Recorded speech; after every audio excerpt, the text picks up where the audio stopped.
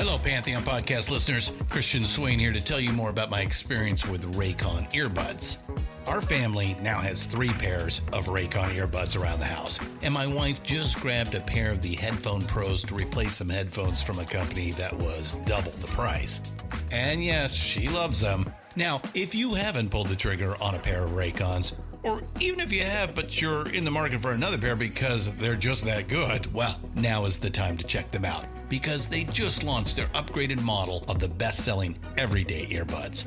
With Raycon's upgraded everyday earbuds, now you also get active noise cancellation, ergonomic design, and multi-point connectivity that lets you pair with 2 devices at once. New quick charge function, 3 customizable sound styles, plus awareness mode. Available in a variety of vibrant new colors to complement any and all skin tones. I even have a pair of earbuds in a cool green color. I have tried just about every earbud known to humankind, and these Raycons are fantastic. Seriously, if you've been wanting to check out Raycons, there truly is no better time. You're going to ask yourself why you didn't check them out sooner, and Raycon offers a 30-day happiness guarantee. So what are you waiting for? Go to buyraycon.com/Pantheon today to get 20% off your Raycon order, plus free shipping. That's right, you'll get 20% off and free shipping at buyraycon.com/Pantheon. buyraycon.com/Pantheon.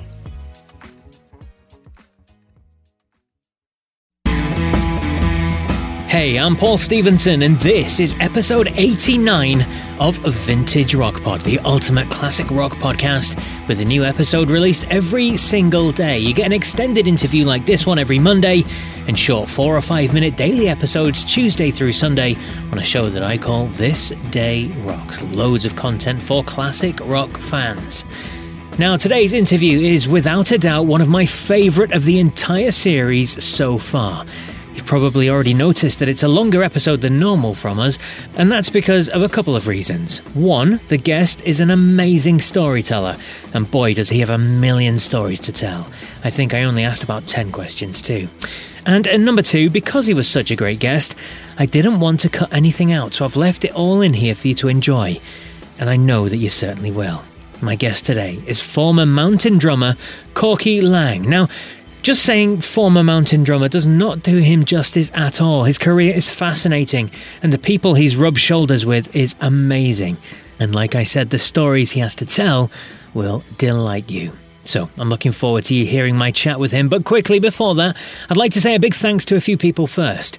Phil Long, who listens from Australia, McIntyre in America, and from the UK, Jonathan Walls, and good friend of the show, long-time listener, Andy Old.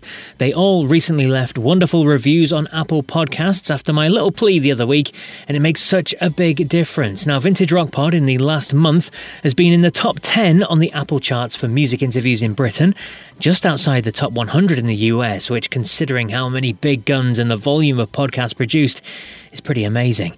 It also climbed to 35 in Australia, 31 in Canada, 34 in New Zealand, 36 in Sweden, 44 in the Netherlands, and so on, so on. Fantastic to see. And a big thanks to everyone who listens from all over the world.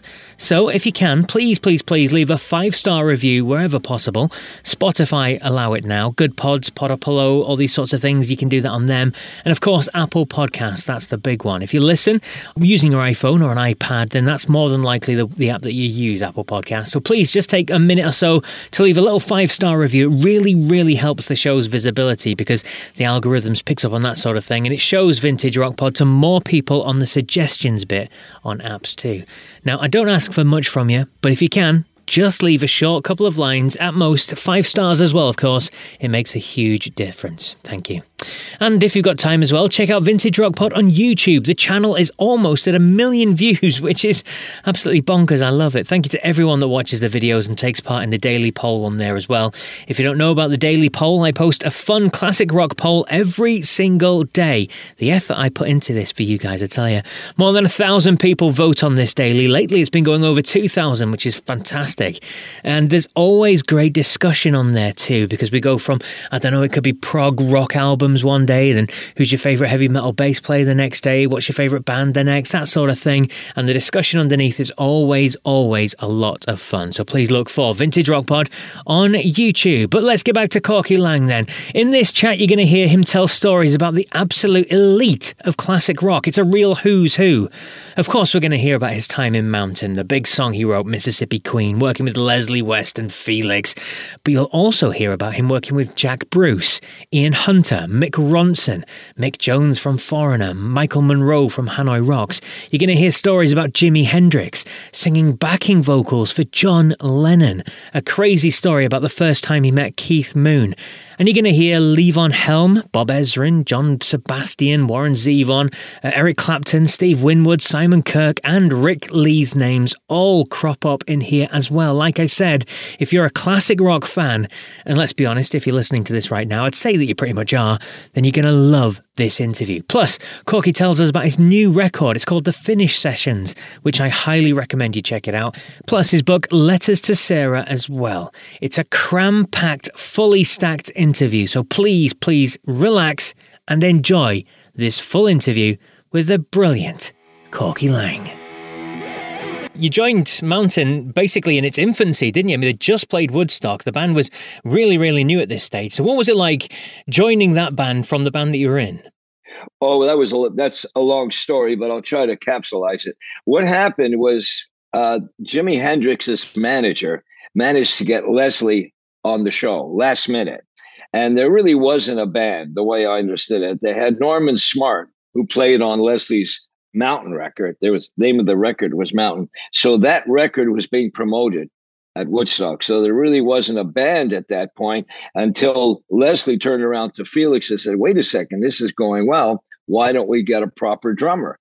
Norman Smart is a great drummer, but he was a folk drummer. He actually played with people like Ian and Sylvia, Gordon Lightfoot, and those people. Oh, yeah. So he was really good. But they wanted somebody that could hit hard. At the time, I was not a hard hitter, but I learned how to hit hard. And at the time, all I had from the band I was in Montreal, the local band, was called Energy. And we played covers, a lot of dance music. So I had a cowbell and I had timbales. I didn't even have a proper rock set. And so when we started playing, it served the purpose because timbales, they're like neutron bombs. They really cut.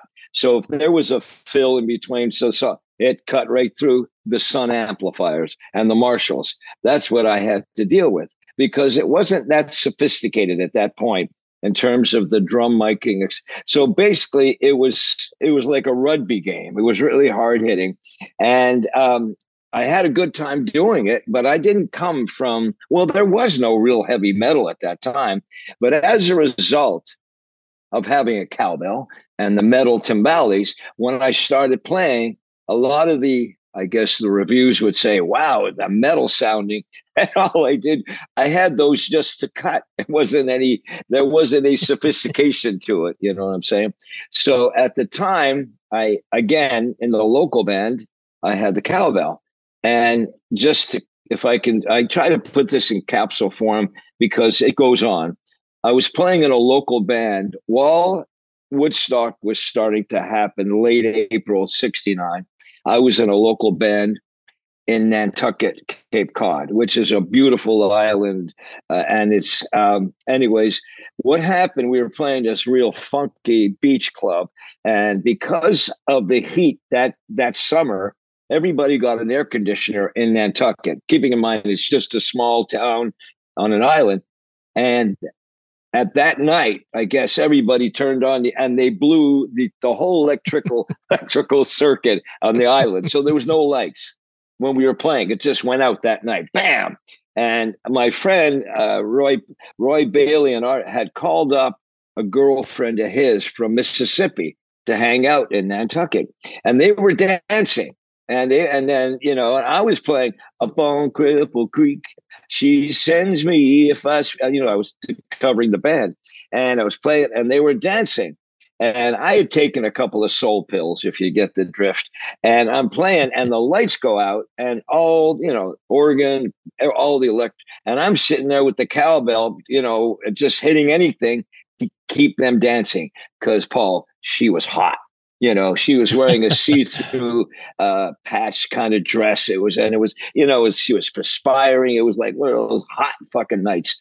Anyway, so I wanted to keep her dancing because, I was like looking at her, and I guess like, hey, Mississippi, and I'm screaming at her because there's no mics. And I said, what? Anyway, so I started making up this lyric as a rap song, Mississippi, and the cowbell, keep them dancing. Always keep them dancing with the cowbell. Hey, Mississippi Queen, you know what I mean? And she started looking at me, and I went, ooh, I have a chance. Maybe I'll get lucky. Anyways, I didn't get lucky that way. Roy took her home. He got lucky, but I kept the lyric, the idea of keeping the cowbell and that going, because basically it was just rap. There was nothing. So fast forward a couple of weeks later, I'm in New York, and they're saying, Corky, do you think you can handle the drumming? And I went, yeah, I said, let me think about it for like 2 seconds. And I said, yeah. And so when we went to record it, Leslie's Felix wants us to write these songs. I don't know where to start. I said, do you have any lyrics? I happen to have written down the lyrics at that time. And here, I had them written out. I just put them in front of Leslie, literally just, here's the lyric. Mister, you know what I mean? This is, way down. I did the whole thing and he goes, shit. And he goes, and he gets right into it. Within a New York minute, the song was there. Leslie just started screaming what I was screaming. And literally it wrote itself in the limo, as they say. Anyway, so then we bring it into the studio. This is towards the end of the mountain climbing sessions, of which I must say I was really lucky because I had brought in some songs from the local band. There's a song called Who Am I But You and the Sun, which became Yasker's Farm. And the band that I was in was a lot more commercial, I guess. And so I just brought the songs and My Lady and a few. So I was lucky that way. So we bring in the Queen, and Felix said, I don't know. And Leslie said, what are you talking about? It's fucking rocking. You kidding? Anyways, we played it the first time. Leslie and I look at each other. We got it. Felix says, no. We're going 14 times later, we do it. We still use the first one. So that was it. The best part about the story with that, and this is serious as a heart attack, Felix, at the end, we're mixing Mississippi Queen. It's the end of the studio. We had 14 days to make mountain climbing. And Felix says, Corky, you met Jimi Hendrix. Yeah, I met him back in Montreal. Well, he's next door. They're recording the Band of Gypsies. Can you go and see if Jimmy will come in and listen to it? It's, what happens. This record plant, everybody's there in New York City. So I go next door. I said, excuse me, Mr. Hendrix, we're just finishing a song. You mind coming? Just see what you think. Well, no. So he walks in, and needless to say, everybody in the studio is like, there he is. He sits down, he puts his head down, and we play the song, and everybody's like on edge. And he picks his head up, and after at the end, he goes, cool. That was it. Cool. So we figured we had something. And that was the story of the Queen. And that's when it became the lead track. Because when you listen to the rest of the record, we had the other rocker, which never in my life that Leslie had written, and I had written before that. And yeah, it became the lead track. And the only problem with that, we should have written like 15 of those at that time, Anyway, so is that enough of a story about the Queen? I guess, and yeah, that's the main story about it. And it was a financial pleasure, Paul, I must say, 50 odd years later, I'm still getting royalties, which is very good. Indeed. And speaking of royalties, you mentioned the fact that you were kind of jamming away to the band, and you were friends with Levon Helm, weren't you? And didn't you once try to offer him a credit on the song as well, but he politely refused? Well, he was, I knew him from Canada and stuff. Beautiful man. And I used to drive from Toronto to Nantucket, and I'd stop by his place and we'd sit and hang out. And I remember playing it for him. He went, holy damn, that's a hot track, Corky. That's good. I said, well, Levon, I was playing Cripple Creek. I was playing your feel, the back bet, And he says, well, Corky, you were playing the backbeat? And he said, yeah, it was like a pubic hair off the beat. So it sounds sexy, and a bap, a bunk. And I said, I really owe you some publishing. He said, Corky, I do not hear Cripple Creek in Mississippi. You could keep the money, and I offered it to him. I mean, in a nice way, but yeah, he was a big fan. Well, Leslie lived in Woodstock for a period of time with those guys, and we got to be friendly with them. Beautiful bunch of guys. Beautiful time. Incredible stuff. We've got lots to talk about, so we're going to move on slightly. But in terms of Mountain, then, I mean, they remain a classic rock staple. I mean, Mississippi Queen is always on the radio. It's an absolute legendary track. The band are fantastic. Hey folks, Stefan Shirazi and Renee Richardson here from the Metallica Report. And we are proud members of the Pantheon podcast family, where the best of music and podcasts unite. We've got something pretty cool for you. We're giving away an exclusive Metallica merch package worth over $250. That's a whole lot of Scary Guys, skulls, M72, and other sought-after Metallica swag. And we've made it easy for you to win. Follow and share the Metallica Report, and you're in the game. Go to pantheonpodcast.com/Metallica, enter your email, and hit that button to be entered to win. And just like that, you're eligible for our monthly exclusive Metallica merch package. And guess what, rockers? You can enter every month, so just do it. And while we love our global brothers and sisters, the lawyers won't let us ship outside the U.S. What would you say is the band's legacy then, thinking back now? I would say it's hard to think about because I'm in the forest, from the trees. But the legacy, I thought Nantucket Sleigh Ride, which, by the way, when we did tour England, that's the song that people responded to because of that news station that played it. And that was great, so we announced it. But the legacy of Mississippi Queen, and they had Nantucket Sleigh Ride, I believe there was a classical background because of Felix. He was a classical musician. It had a credibility because of the fact that it wasn't just blatant street rock.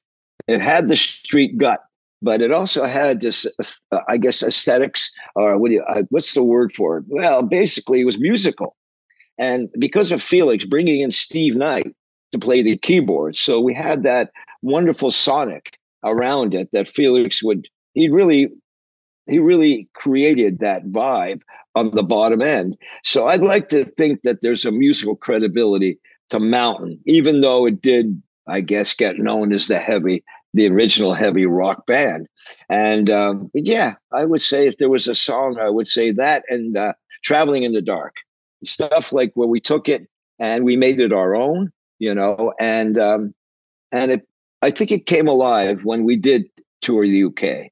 And I'm not blowing smoke. The fact is, the UK they have better ears in a lot of ways. And I'm not blowing smoke. The fact is, they seem to listen into different parts of a record. The power of a studio has different, I don't know technically how to say it, but there's a juice that comes through the studio in America and the juice that comes through the studios, like, in England, just, it's a little more powerful. I don't know if that's the word, powerful, but definitely immediate. And so when it came to playing certain things, we felt, I'll give you a perfect example. If this coffee's kicking in, by the way, what happened? Crystal Palace was our first gig, right? Oh, yeah. Now we were so excited. It was our first big gig in 1970.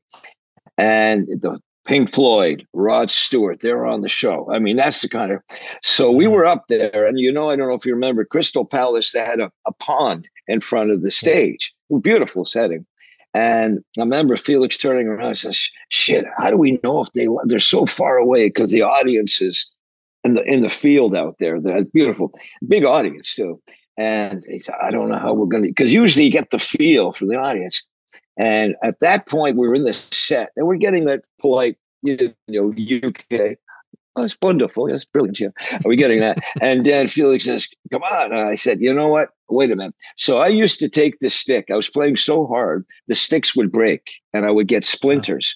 A lot of drummers so I used to keep the extras. So I just, as I was playing, I take the stick off the cymbal, a certain thing, and the cymbal would jettison out to the crowd, but there was no crowd. It was a pond. And so what happened is a stick went into the pond. and people started rushing and diving into the pond for the stick. How else do you find out if they like you? They're going to swim to it. That was a wonderful moment. So, I take that to the UK. Incredible stuff. And I think as well, at that time in the UK, we can talk about the bands that were coming through that were being well received and blown up, Led Zeppelins and Purples and Uriah Heeps and Black Sabbaths and all that sort of stuff. So they were receptive to that kind of heavier music, weren't they?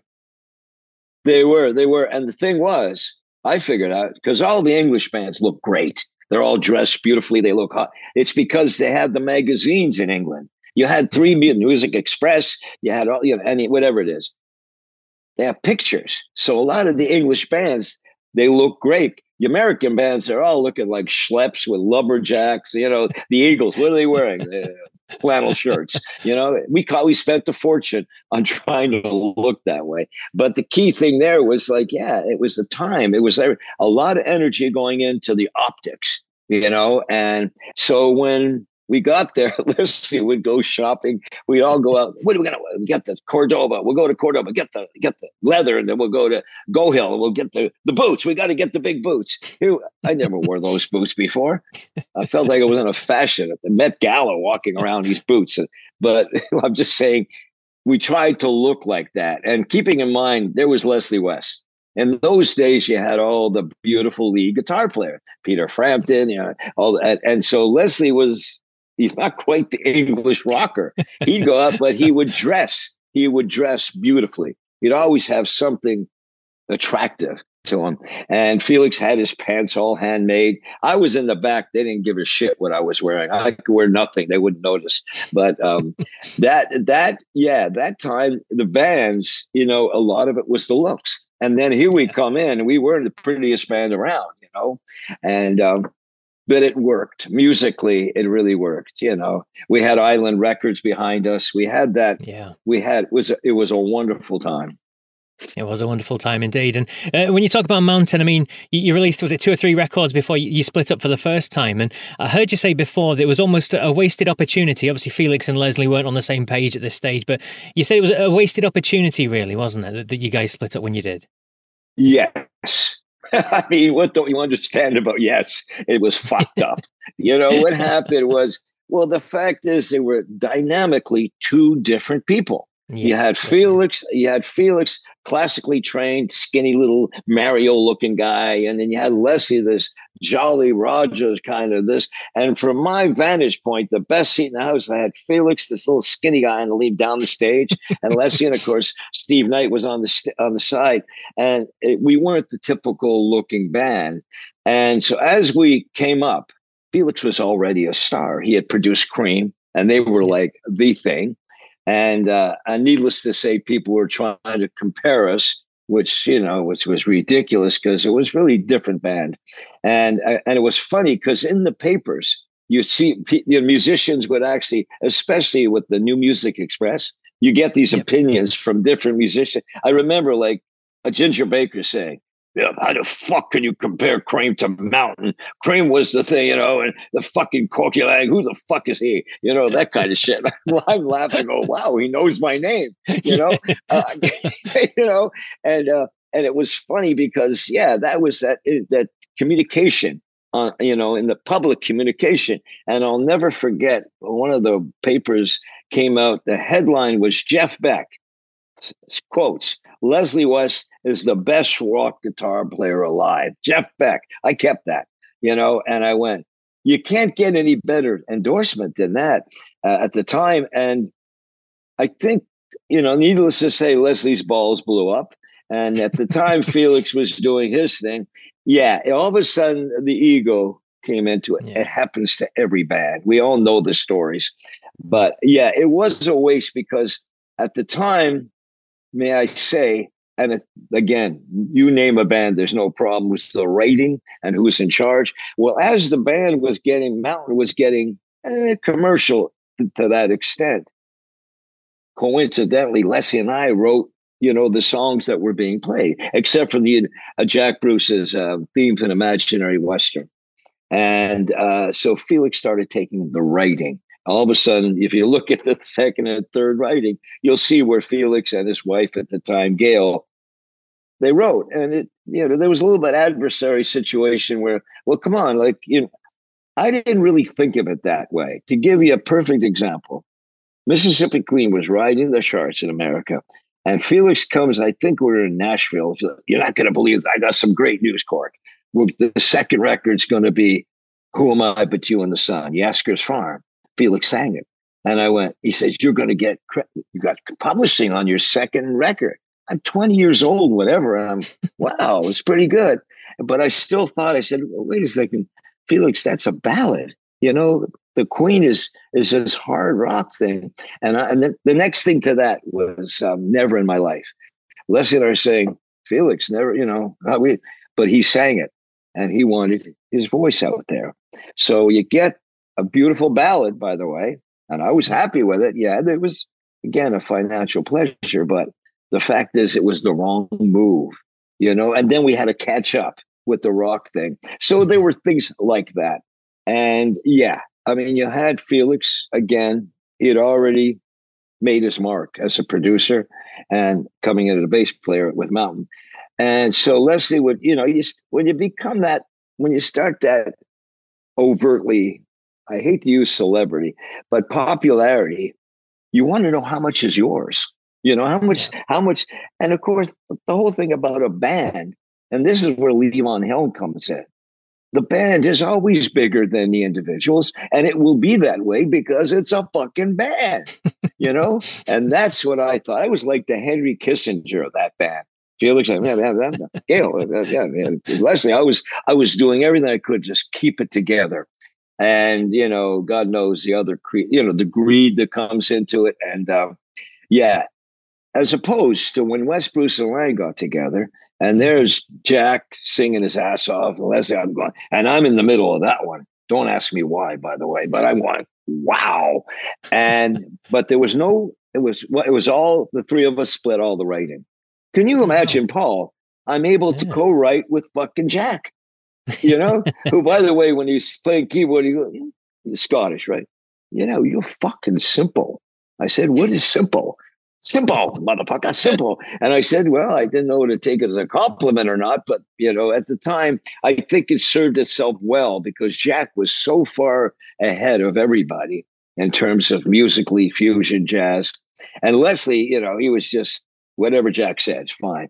It was nice. The only problem with that, I know I'm going fast forward on this Mountain, but it happened really quick. We were still touring with Mountain all over with Free, by the way. And we were touring at the same time. Leslie and I were rehearsing with Jack, and we didn't even have a record out. And the manager was fucking, what's his name, Stigwood, and our management, they're booking us all over America.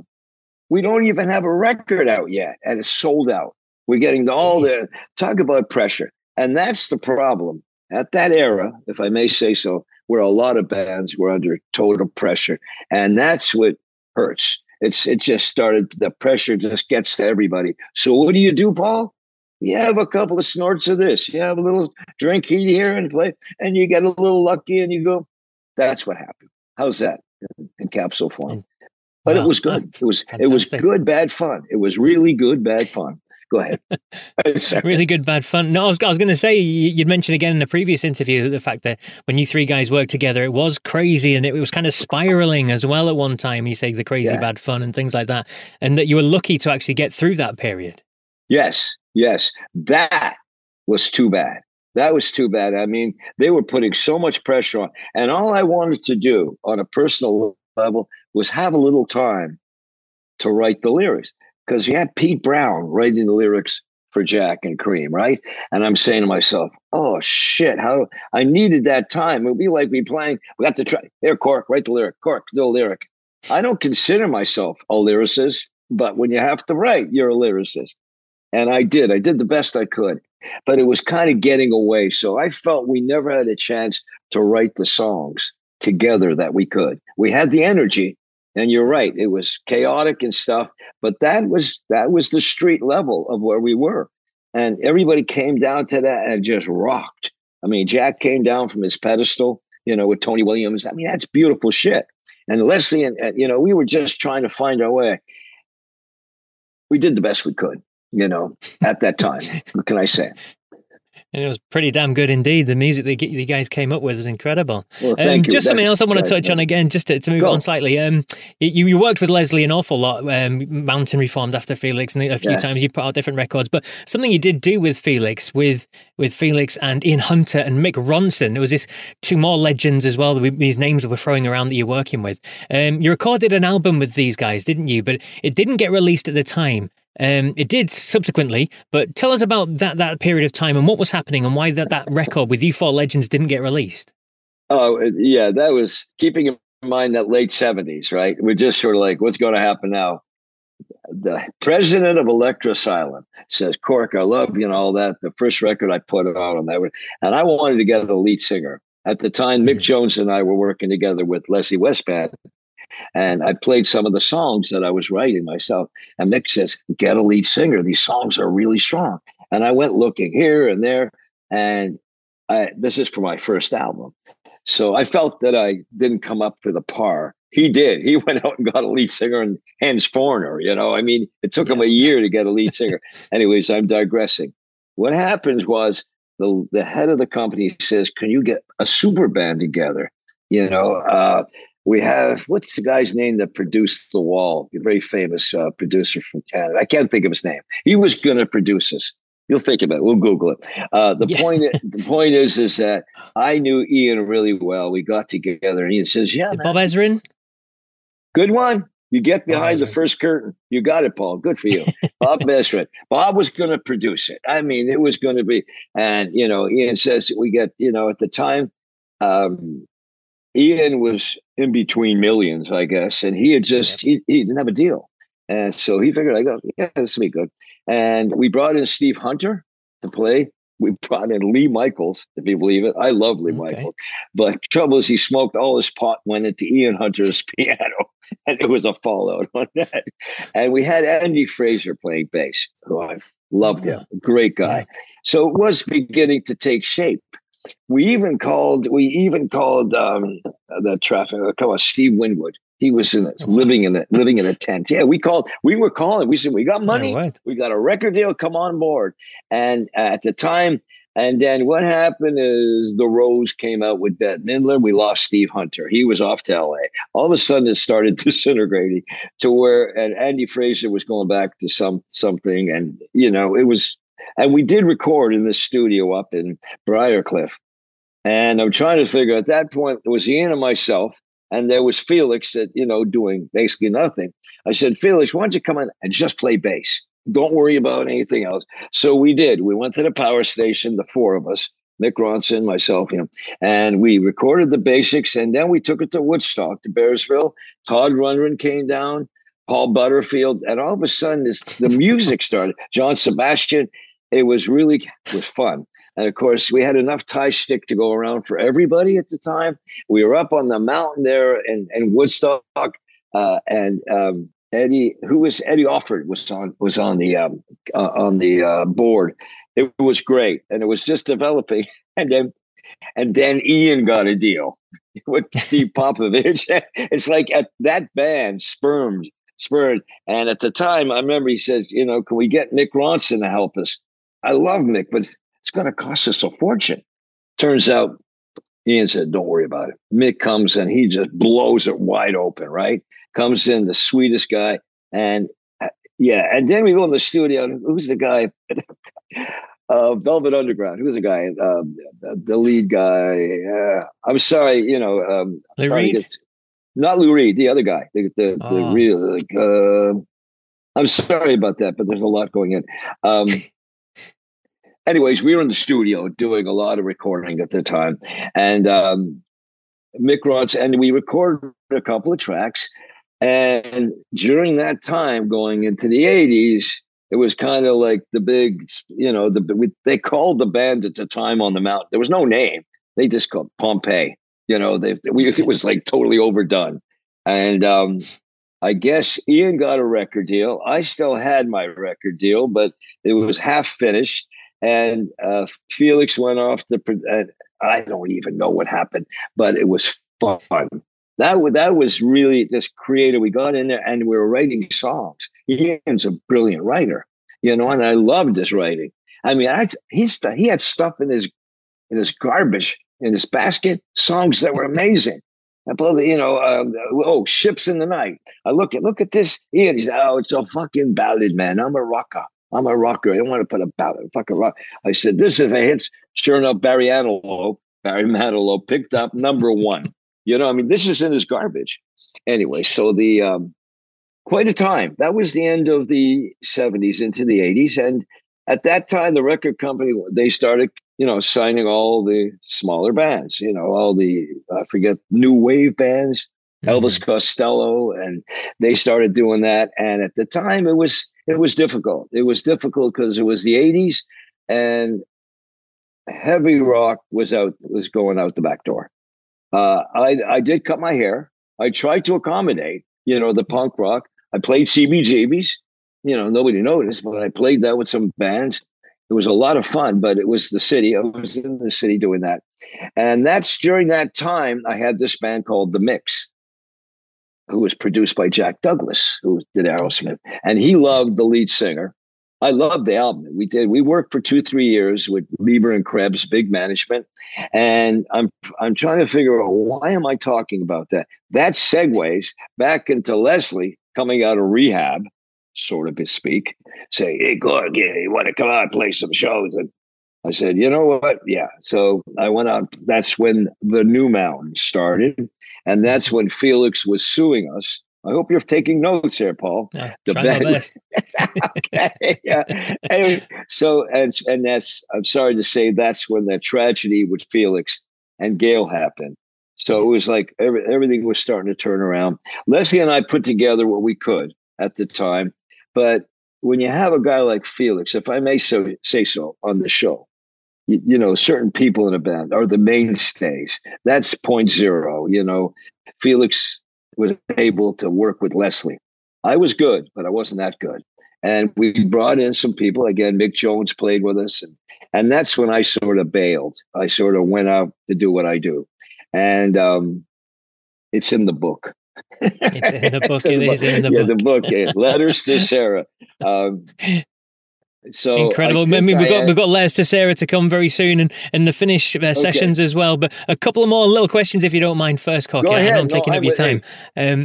Paul, I'm sitting here in the country in Finland. All right, it's beautiful here. I got my gorgeous girl here, and it's beautiful. I have time. Go ahead. Living the dream. Yeah. Now, here on Vintage Rock Pod, we like to hear these stories about these legends, and you've said so many already. It's been incredible. But one I'd like to hear about is Keith Moon. You were good friends with Keith. Yes. And that went on for a while, obviously. But you did have a little run-in the first time you ever met him, didn't you, with a sequined Union Jack jacket? Can you tell us that story? I love that one. Yeah. So what happens in those days, in British invasion, Paul, comes in. And at that time, the musicians had to go through Montreal to get their visas before they do the big shows in the States, especially New York. So people like Hendrix were coming, or The Who, Traffic, all those bands, the Trogs came through Montreal. It so happens that the band that we had, Energy, had a studio deep inside underground that we were able to play 24/7. And so we were opening a lot of these shows because our manager book, it was like Madison Square Garden. The Forum was the hockey rink, but that's where all the big shows went. Anyway, so when Hendrix came through, he wasn't as big in Montreal yet. We're talking about late 60s, early 70s. Yeah. Our band would open the shows for these bands because you had to use a Canadian band. So we lucked out. So we were opening the show for The Who, opened the show for Hendrix, it was great. So cutting to the story about that, I think I made it clear in my days that Keith Moon was my guy.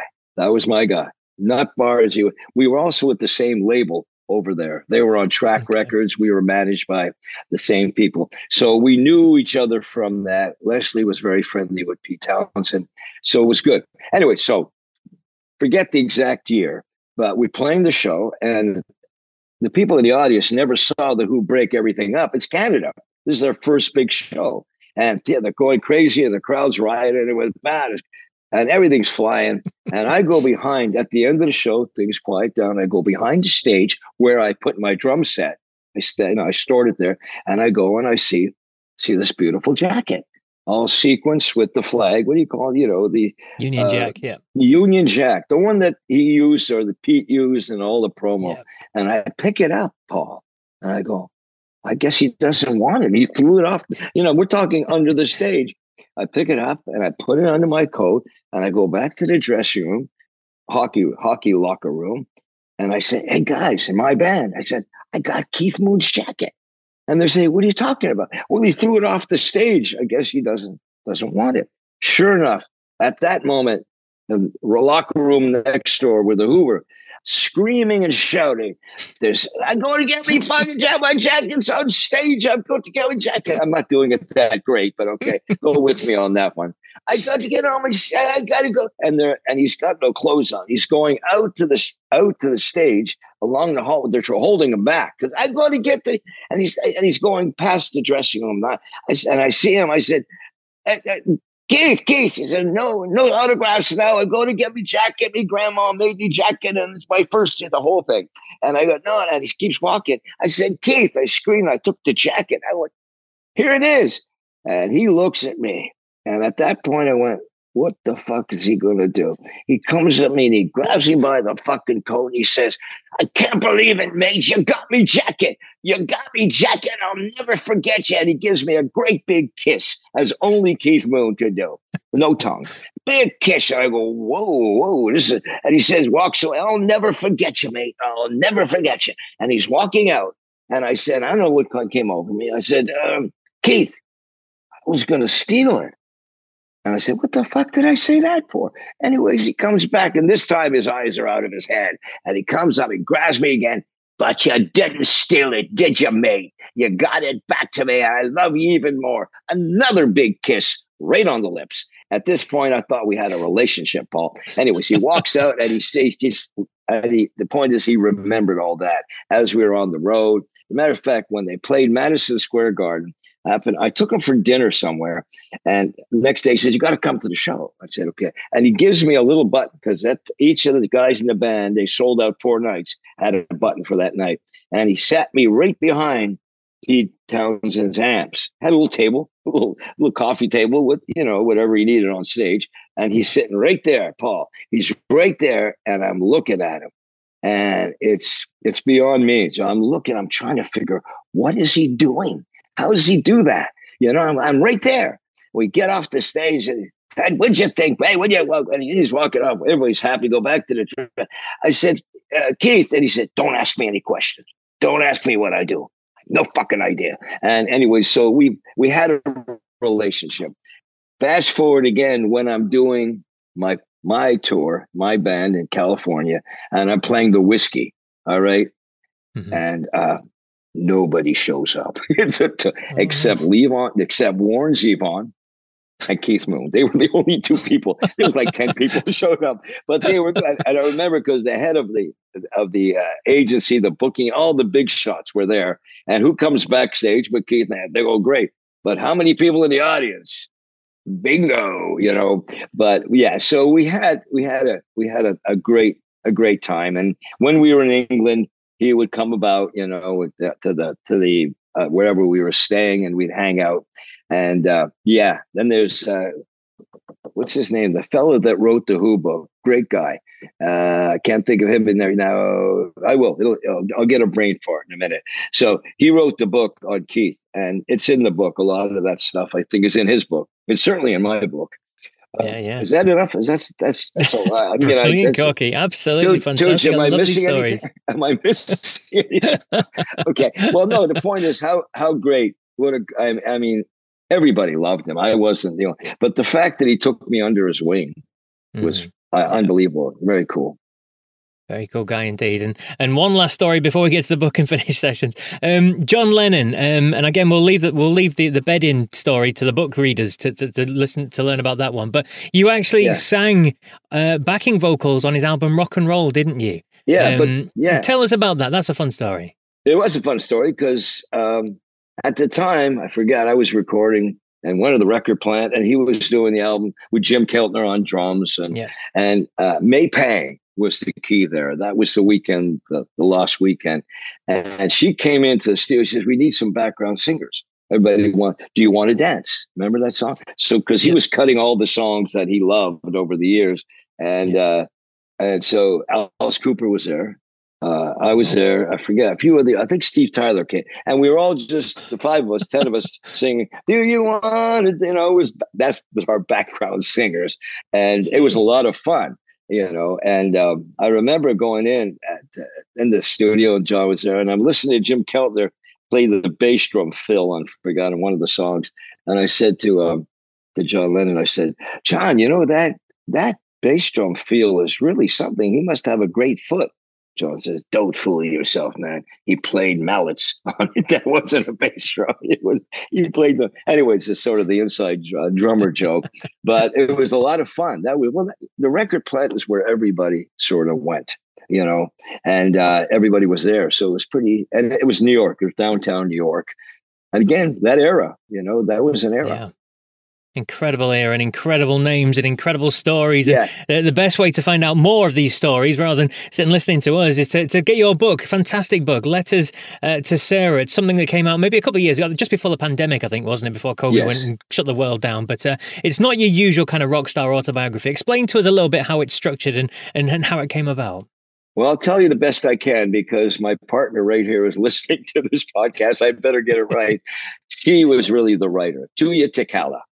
Okay, she's a brilliant girl, and she wanted at one point. She saw my Wikipedia, and she said, "No, do you want to come and tell about this?" I keep on getting this wrong. Okay, fast forward. What happened was over the years, I used to write my mother on the road, whether I was in Armpit, Nebraska, or Carnegie Hall. And when I got back to the hotel, I'd keep in touch with my mom. Because I came from a big family. I don't want her to know, don't forget me. So over the years, right up until, the end of the 90s, a lot of letters. Wow. I didn't know that she saved them. My mother saved them. And she saved a big drawer. And when mom passed away, she gave it to my sister, who gave it to my brother and it came down, and they were stored in this rehearsal place that we had.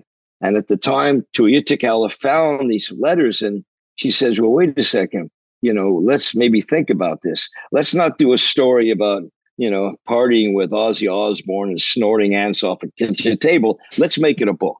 Let's make it a real book." And she's an editor. And so she did. We took the letters and we put them as little points, windows of time, and I would embellish what else was going on at that time in my life. And from the time I started in Montreal to the time, till she passed away. So the letters are there. And then that would be the mainstay, the chronological stories that came down. And keeping in mind, Paul, I was very lucky. I always say that, people go, "Well, how do you do this?" And just be lucky, get lucky, because I happened to meet a lot of these people, especially during the British invasion, before they were heroes. I mean, I was hanging with Eric Clapton, and while we were waiting for Jack to get out of the hospital because he OD'd in Montreal because he was really upset with the Rolling Stone review of Disraeli Years. I mean, all that shit. It was that little big window of time that if you're there. Bill Buford once said, and I always thought, in life, it's about when you're born. And I go back to this, that in the 60s, in the 50s, to be a teenager was to be a nobody. To be a teenager in the 60s was to be an everybody. I was a teenager, and I'm sure a lot of your listeners would know about that. If they were around the 60s and 70s, there was a lot of shit going on, and it was good shit. You know what I mean? And you had to be lucky to be there. And that's sort of what I'm privileged to be part of all that. I just don't want to seem like a name dropper, which I am. But the fact is,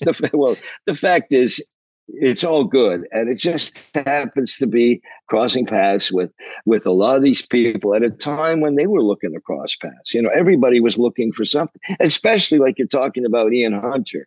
And, and Free was breaking up. And Moth was breaking up. There was all these bands breaking up. Mountain was breaking up.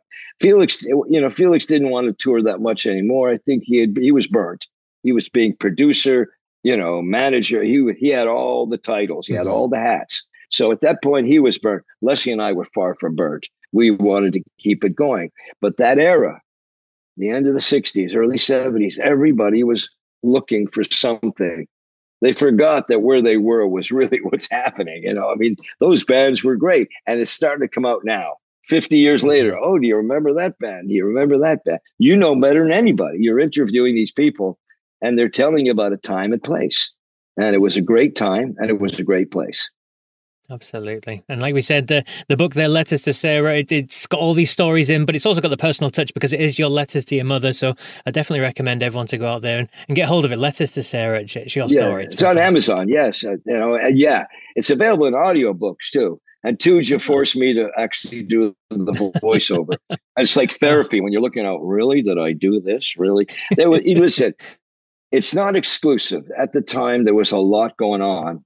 And I think a lot of musicians were saying, yeah, I should get that written out. I ran into Simon Kirk the other night at the Dino Danelli trip. And we were talking about that. Like before somebody else writes about you and doesn't get it right, maybe you try to get it right. So I think Tuya Takala got it right. And I think that's why it reads the way it reads. I had the story. It's like get back to Levon Helm when he's talking about the band. He says, we talk about the Robbie Robertson and says, Corky says, I made it up. He wrote it down. It's the writing down. That's the hard part. I just love that one.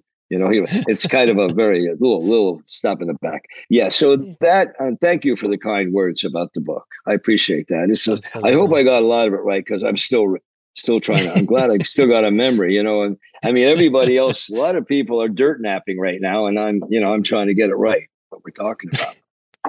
Absolutely. And you're a busy boy as well, like we said, the book and everything, but you've put out a new record as well recently as well, the Finish Sessions, and we have to speak about this. It's a fantastic record, 9 songs on there, rocking hard. There's some nice ballads on there as well. So it's something, obviously, Finish Sessions, you've recorded it in Finland with some brilliant Scandinavian musicians. So tell us a little bit about this record and how it all came together. I will. I'll tell you, when I go back, we had this rock opera called Playing God. The Tuja really started that. And she knows all these musicians around Helsinki and Sweden and stuff. She's in touch. And so we were putting this rock opera together, which was a lot of fun.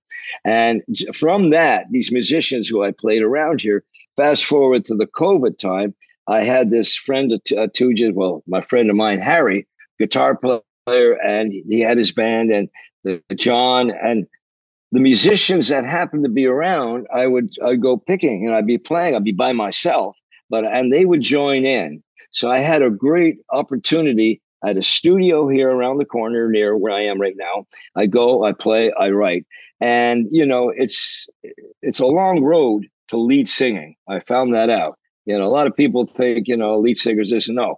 From the drum set to the front of the stage, it's not 15 feet. It's 15,000 feet. It's out there. So to go out and do it on my own was difficult. But these musicians, not only they're great musicians, great to play with and hang. So we were doing this, and I had Maria, a great singer from Finland, and she helped me with the vocals because there are certain things I write that I couldn't accomplish vocally. And she came in and helped me. And, Michael Monroe. By the way, today I think is like 10-year anniversary to when Michael Monroe jumped on stage when I was all alone, and where was I? Crossed away, Estonia. I was doing. I don't know. Anyways. We were on a boat, and a lot of bands were playing, but I went on there to do my thing. Nobody showed up in the hallway until it was announced that Michael Monroe jumped on stage with me out of nowhere. I didn't even know he was there, and made it happen. And as it turned out, Mike helped me with the record too. Just a brilliant man. And and Ian Hunter came back and helped me on some keyboards through the internet. And John Sebastian helped me on it. And the record came together, and these musicians helped me really assemble it. And Tuja Takala helped produce it. And it came together, and I was happy with it. It was like, I didn't know. I didn't have a record deal. You know, it was just like no pressure. And I had a great time. And I'm really thrilled that it's getting the response it's getting because, you know, I was never known as a vocalist, songwriting, you know, but I came into myself a little bit with the vocals. A lot of it has to do with, you know, with your self-esteem, with your, you know, how you feel. It's a lot of confidence. Therapy. Confidence, exactly the word.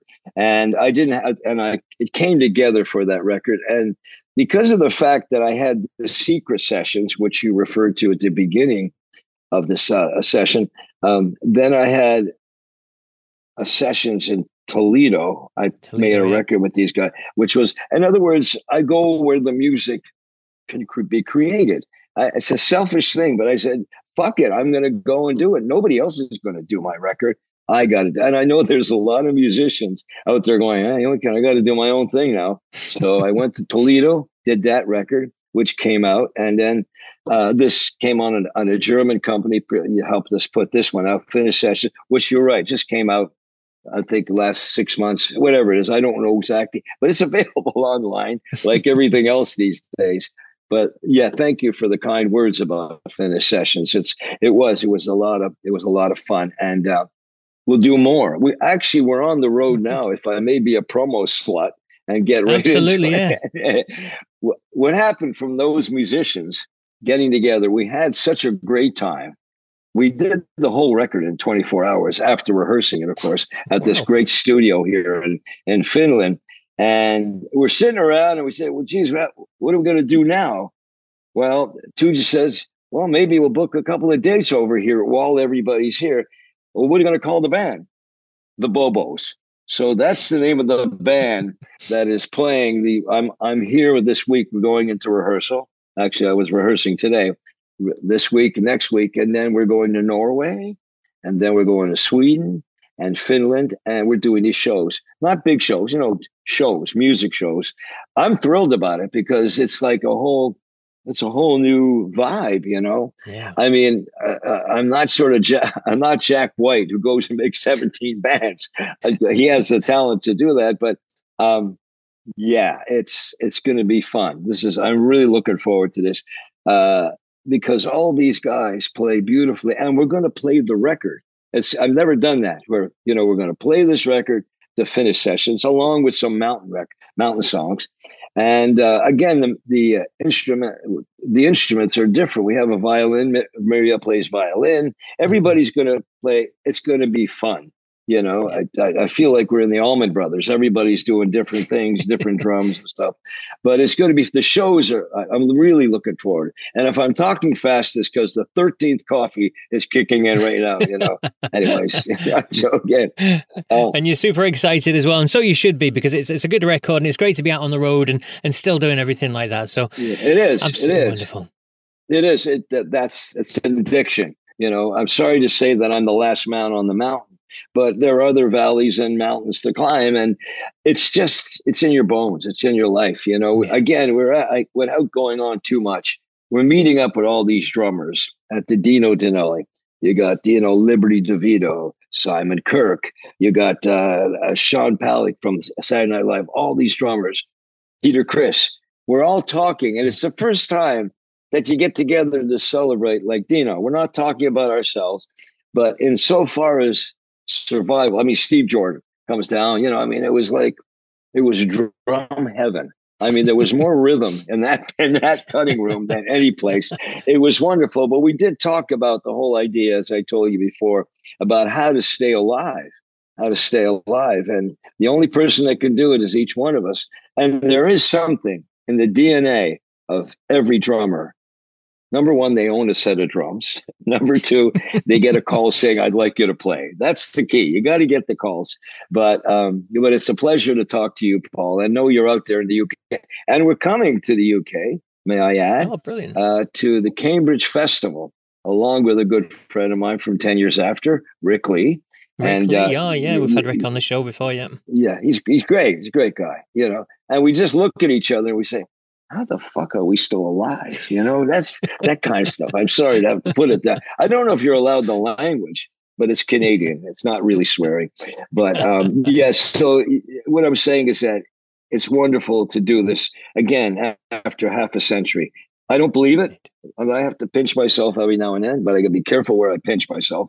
And I'm coming up with them. Don't let me go, Paul. I'm cooking here. You're very much still with us, and that's the best thing to hear. Yes, what's the best way of fans keeping in touch and finding out what you're doing then, Corky? Well, CorkyLangWorks.com. Somebody took Corky Laing Plays. I don't know who has it. CorkyLangWorks.com. And then it tells the concerts of where we're going to be. And I think the latest records. And that would be there. And again, we're going to be, I don't know the names of the clubs, but somewhere in Norway we'll be there next week. Just check out the country. It'll be on there. It'll be out there. I guess the website, CorkyLangWorks.com. And again, any of the creative formats are available on Amazon, like a lot of people. And so far, so good, and I appreciate your chat with you. It's been a kind of wonderful time, because at this point, the coffee's wearing off. That's terrible. By the way, okay, no, he's asleep now. He's gone. Oh, it's all right. No, if there's anything more, I'm here for you, Paul. Whatever you want to sign off on, you can. That's all good. That's perfect. Thank you so much. I really, really enjoyed your time. I really enjoy speaking with drummers. I've literally spoken to so many, Carmine, and as you said, Simon Kirk and Rick Lee and Cosmo, and honestly, I've had so many drummers on the show. They're always great to speak to. They always tell the best stories. Well, because you're sitting in the back, but you have the best seat in the house. You get to see everything. Yeah, you're able to control the band. You're able to control the crowd. It's a lot of strength. You're king of the world. There's no question. There's a reason why they call it the drum throne. That we sit on. That's great. That's great that all the drummers should talk to. And I'm sure the stories just go on and on, right? Oh, I love hearing the stories. I really do. Excellent. Thank you so much for your time. Enjoy the rest of your day in Finland. And hopefully, if you come over to the UK and you play Scotland, I'll try and get down and see you. We'll be back there. I appreciate it. Nice talking to you, Paul. Take care of yourself. Lovely. Take care. Thanks so much. Okay. Cheers now. Okay, bye-bye now. Bye. Bye-bye. Bye. Wow. What an interview. What a man. What a storyteller. It was a real privilege to speak with Corky, a man who seems on top of the world, happy as Larry, living the dream right now. As he said, he's over there with his girl in Finland, out in the country, living, loving life. He's got his band together, his new album's out there, he's about to hit the road. Just fantastic. I love this sort of stuff. Now, if you're listening in Scandinavia and he's rolling by you soon, then please go and show him your support. Turn out and see him at the gigs. And if not, then definitely get listening to his new album, The Finished Sessions, and check out the book, Letters to Sarah, as well. You can see more brilliant stories in there. We couldn't touch on everything on the podcast, so definitely check out his book for even more classic rock stories. Let's support him and show him our love. What a man he is. So that's it for me then, this week's big interview show. Thanks again for listening.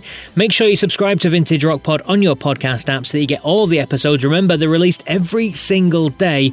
Loads of classic rock content on there for you. Vintage Rock Pod, I've interviewed more than 20 Rock and Roll Hall of Famers. We're on episode 89 now. More big interviews to come. Fantastic ones to come in the next few weeks as well. So I'm just throwing that out there. Make sure you subscribe to Vintage Rock Pod on the podcast app that you're listening to on this right now. And leave a 5-star review as well. That would be a huge, huge help. Look for Vintage Rock Pod on YouTube. Check out all the videos that I post on there. You'll see some of Corky's up there too. And some bits that don't make the full interviews on the podcast. Plenty of stuff on there for you to enjoy. Fun bits. There's a daily classic rock poll on there as well that gets thousands of votes on there every single day. Loads of great discussion. But please just check out the YouTube channel Vintage Rock Pod as well. Thanks so much for listening. I'll be back tomorrow, of course, with another This Day Rocks, another big story from this day in the history of rock and roll. So until then, take care.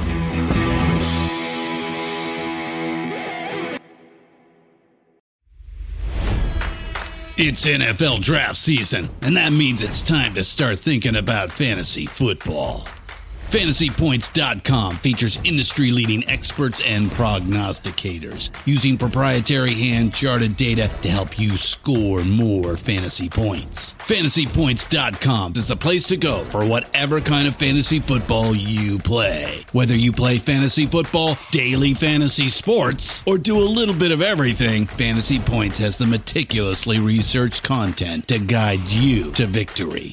And why wait for the fall? Fantasy Points also covers the new spring football league, the UFL. Join the guru, John Hansen, Scott Barrett, Joe Dolan, and other massive names in the fantasy football universe with an exclusive offer. Use code Pantheon for 15% off any Fantasy Points package, including the all-in package, with access to every article, tool, and data nugget that Fantasy Points has to offer. That's FantasyPoints.com and code Pantheon for 15% off at Fantasy Points. FantasyPoints.com, code Pantheon. Score more fantasy points.